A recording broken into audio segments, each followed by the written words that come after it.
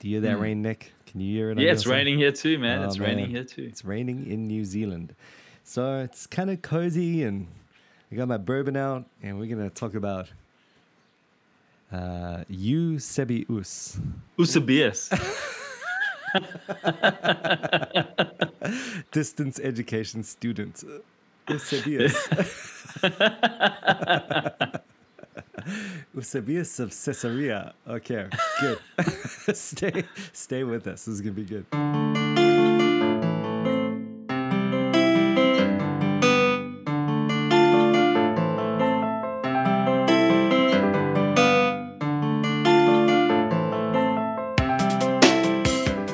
So yeah, man, this guy, he's like the opposite end of the two kingdom spectrum. So like he's of interest to me because, you know, he's going to be the guy really at the end of. It's almost like I see Augustine on the one side, and Eusebius on the other side. You know, Totally. So he kind of sparks off this Constantinianism, and then you know, Augustine he wrote a biography on Constantine. He literally did Constantinianism, yeah, and Augustine literally pulled it apart. So, yeah, I mean, an important book, and obviously he's big for his history, right? Very big, yeah. I mean, it's pretty much an all-rounded scholar. Very big on history, very big on textual criticism. Yeah. Sort of following in the footsteps of Origen. Uh-huh. Yeah.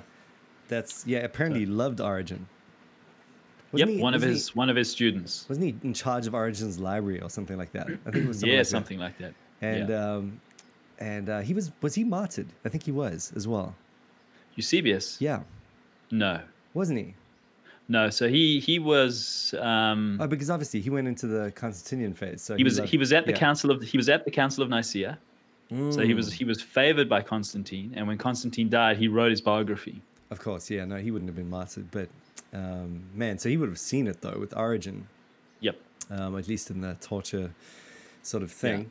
Yeah. Now, in terms of his writing, apparently I've got it written here that he wasn't necessarily the most eloquent or original or anything. But the irony of his writing is that because of his lack of originality and the fact that he sort of heavily relied on quotations and whatnot, it turned out to be one of the greatest strengths of his writings, or the most valuable thing, because now we have much of those things that were lost, basically preserved in his quotations, his lengthy quotations. Brilliant. So that's amazing how their providence worked out. There's a little lesson there, right? You just got to do what you do. God will use it, right? It doesn't matter if you're the quoting guy or the original guy. You just do there's it. There's room in church history for the boring guy. That's right. That's the lesson. And not only room. I mean, this is big. This is big league. So yeah, good. So he wrote a lot of books, obviously, and we're not covering them all. We're not even coming close to covering one. But we're looking at his. I think everyone unanimously feels that History of the Church is his biggest magnum opus, so to speak, and so what we'll do is just go ahead and look at a few of these. How many we got? 2 chapters, really, huh? Yeah. Okay. 2 chapters. Well, what interested me as I was doing some research on him was the fact that he was an Arian. Is that right? It was, and only under pressure at the Council of Nicaea did he subscribe. So there was a bit of an antithesis between him and Athanasius. Wow. And so he supported Origen in some of his subordinationism.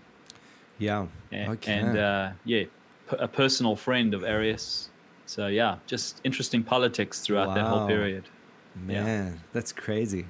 It's like, I mean, those are the guys. It's almost like a Norman Shepherd controversy. Yeah, basically. Where you've got like people that know each other and want to be kind to the other people, and that's crazy. Okay, good. So, man, this rain is coming down hard, so I don't know if this is recording too much on the thing. So if it is, sorry about that. Nothing we can do about it. It's raining. It's New Zealand. It's summer. Yay. We love the rain. Okay, you wanted to kick us off with the first chapter, right? Yep. So I'm reading a chapter that's basically just giving us the martyrdom story of Paul and Peter. So that's book 2, chapter 25. Yeah. From, what's the name of the book? The History of the Church. History of the Church. So that's like his big one where all the martyrdom stories are in here. So Fox's Book of Martyrs draws very heavily on this book. Yes. Um, And he actually did another book on the martyrs, didn't he? I think he did, but the whole of book 5 in this It particular is also about book martyrdom. is Yeah, also all yeah. about the martyrs. Yeah. Right, totally. Cool. Alrighty. So I'll kick it off. Thanks. When the government of Nero was now firmly established, he began to plunge into unholy pursuits and armed himself even against the religion of the God of the universe. To describe the greatness of his depravity does not lie within the plan of this present work, as there are many indeed that have recorded his history in most accurate narratives. Everyone may at his pleasure learn from them the coarseness of the man's extraordinary madness, under the influence of which, after he had accomplished the destruction of so many myriads without any reason, he ran into such blood guiltiness that he did not spare even his nearest relatives and dearest friends, but destroyed his mother and his brothers and his wife, with very many others of his own family, as he would private and public enemies with various kinds of death. But with all these things, this particular in the catalogue of his crimes was still wanting. First of the emperors, who showed himself an enemy of the divine religion. The Roman Tertullian is likewise a witness of this. He writes as follows: "Examine your records. There you will find that Nero was the first that persecuted this doctrine, particularly then, when after subduing all the East, he exercised his cruelty against all at Rome. We glory in having such a man, the leader in our punishment.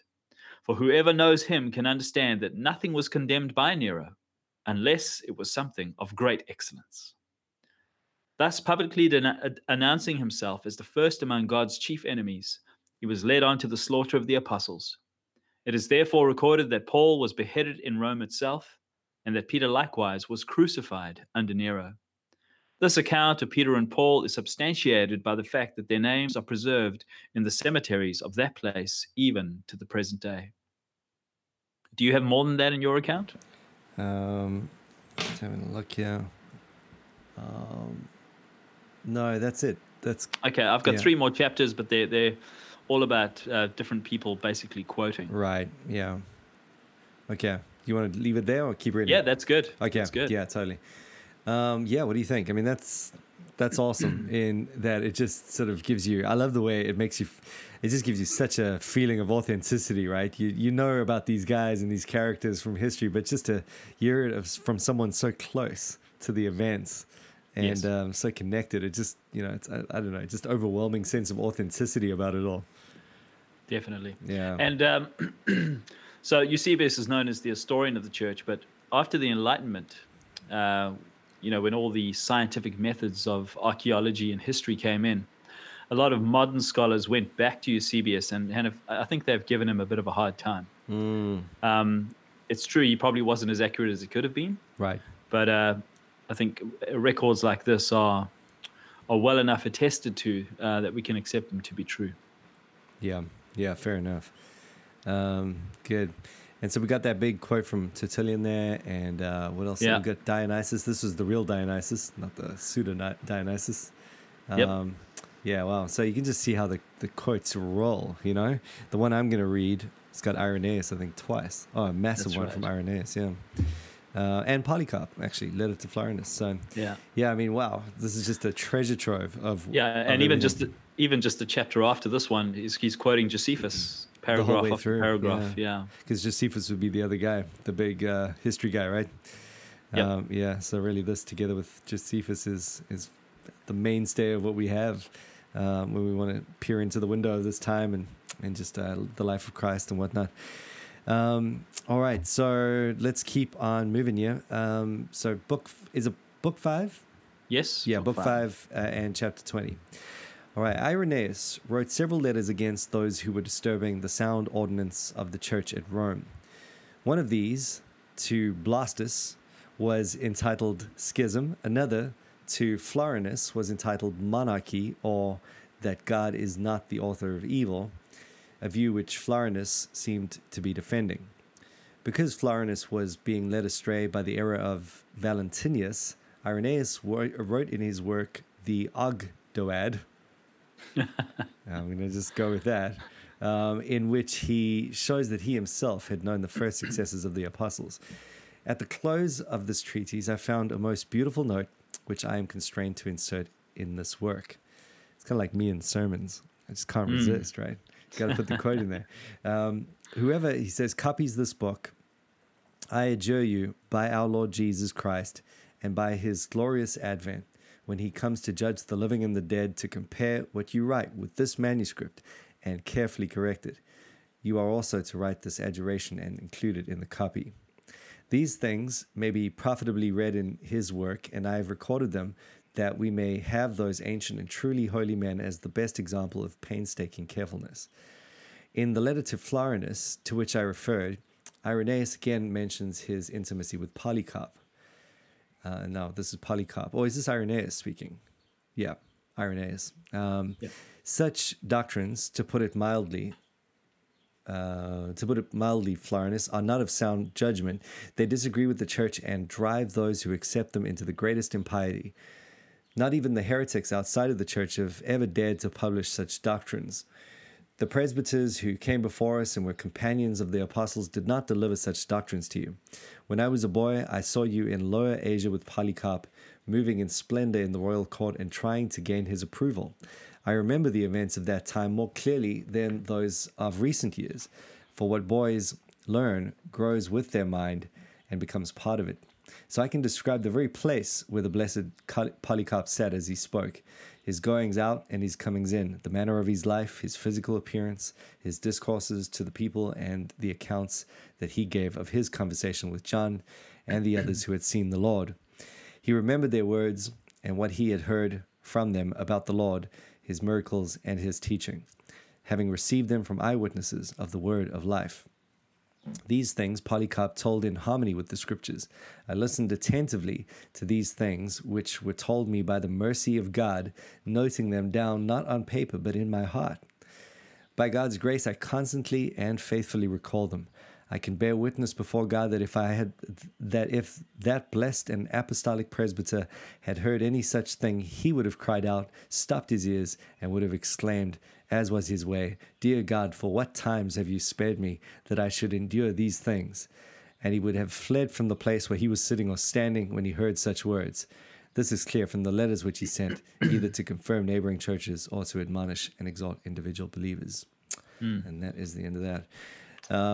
Man. Yeah, it's just great. I mean, what I'm just relishing about Eusebius is just the fact that Christianity is built on history. Yeah. And there are eyewitnesses. Yeah. I mean, I'm just thinking of Michael Kruger's, I think the book's called How the Second Century Affected the Church or Affected the World. And what he does is he just points out how Christians were people of the book. Yes. You know, how they were a people who recorded things, who wrote down bookbinding. Arose up around the process of them putting scripture together and just, keeping all of these writings through history. Yeah. And Eusebius affected the next 1,000 years of how history was done because of the quality of his work. Wow. So it shaped the whole medieval era. Amazing. And so he stands as a foundation for a lot of scholarship in church history. Right. And that's probably the counterpoint to what you were saying earlier in that, whatever he might be compared or for wherever he might be lacking in comparison to, say, modern scholarship, that's really not the way to look at him. You've got to see it more in terms of the way he formed such an influencing part of the way scholarship as itself is done in itself. So, many other points just like that in Christianity that people forget. But yeah, that's, it's great. I mean, I don't know if it's the translation that makes it so easy to read from my side, but it just, it seems very readable. It seems like you just want to go ahead and read the whole thing, Yeah, I was actually using Eusebius earlier in the week. I'm moving through Luke's Gospel, and I came across, Simon Peter, his first reference in Luke's Gospel, and he has a mother-in-law, and the commentaries mention a reference in Eusebius. So I pull it out, and it talks about Peter's kids, it talks about Peter's wife. It's just great to have some of those early traditions. Yeah. Totally. So it's very, very useful. Yeah. When I was talking to my brother earlier this week, he made the point, I think this came ultimately from something Jordan Cooper was saying. I forget now where this reference was derived from, but he was just saying that, one of the things about the early church fathers is that you really aren't able, anyone who really knows them is not able to go to them for any real leverage on any real doctrine. You can't use it as the grounding for anything. People try, but they fail because there's always a counterpoint. There's such a diversity of beliefs that were held by them. And I think that's such a great point, especially just from this historical perspective as you look at this work and as it sort of leads you into further writings, because it sort of frees the whole venture of its agenda. You don't have to, you can just accept, and we've been saying this throughout, but you can just accept what they're saying, take it for what it is, and don't feel like you have to have an axe to grind with it or whatever, or that it's necessarily going to prove your doctrine has antiquity to it or anything like that. Just enjoy the reality of the tradition itself.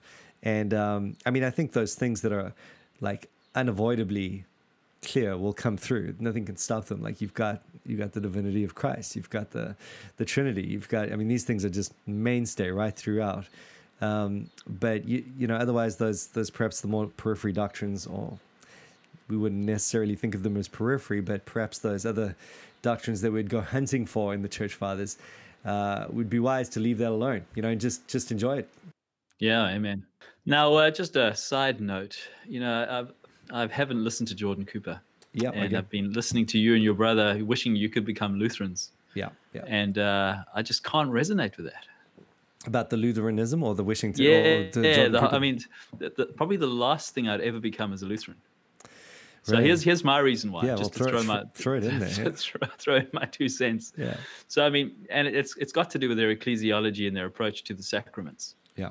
And basically, when you approach the sacraments, there are, as a Baptist, I say that there are 2 aspects. There's the objective reality and there's the subjective.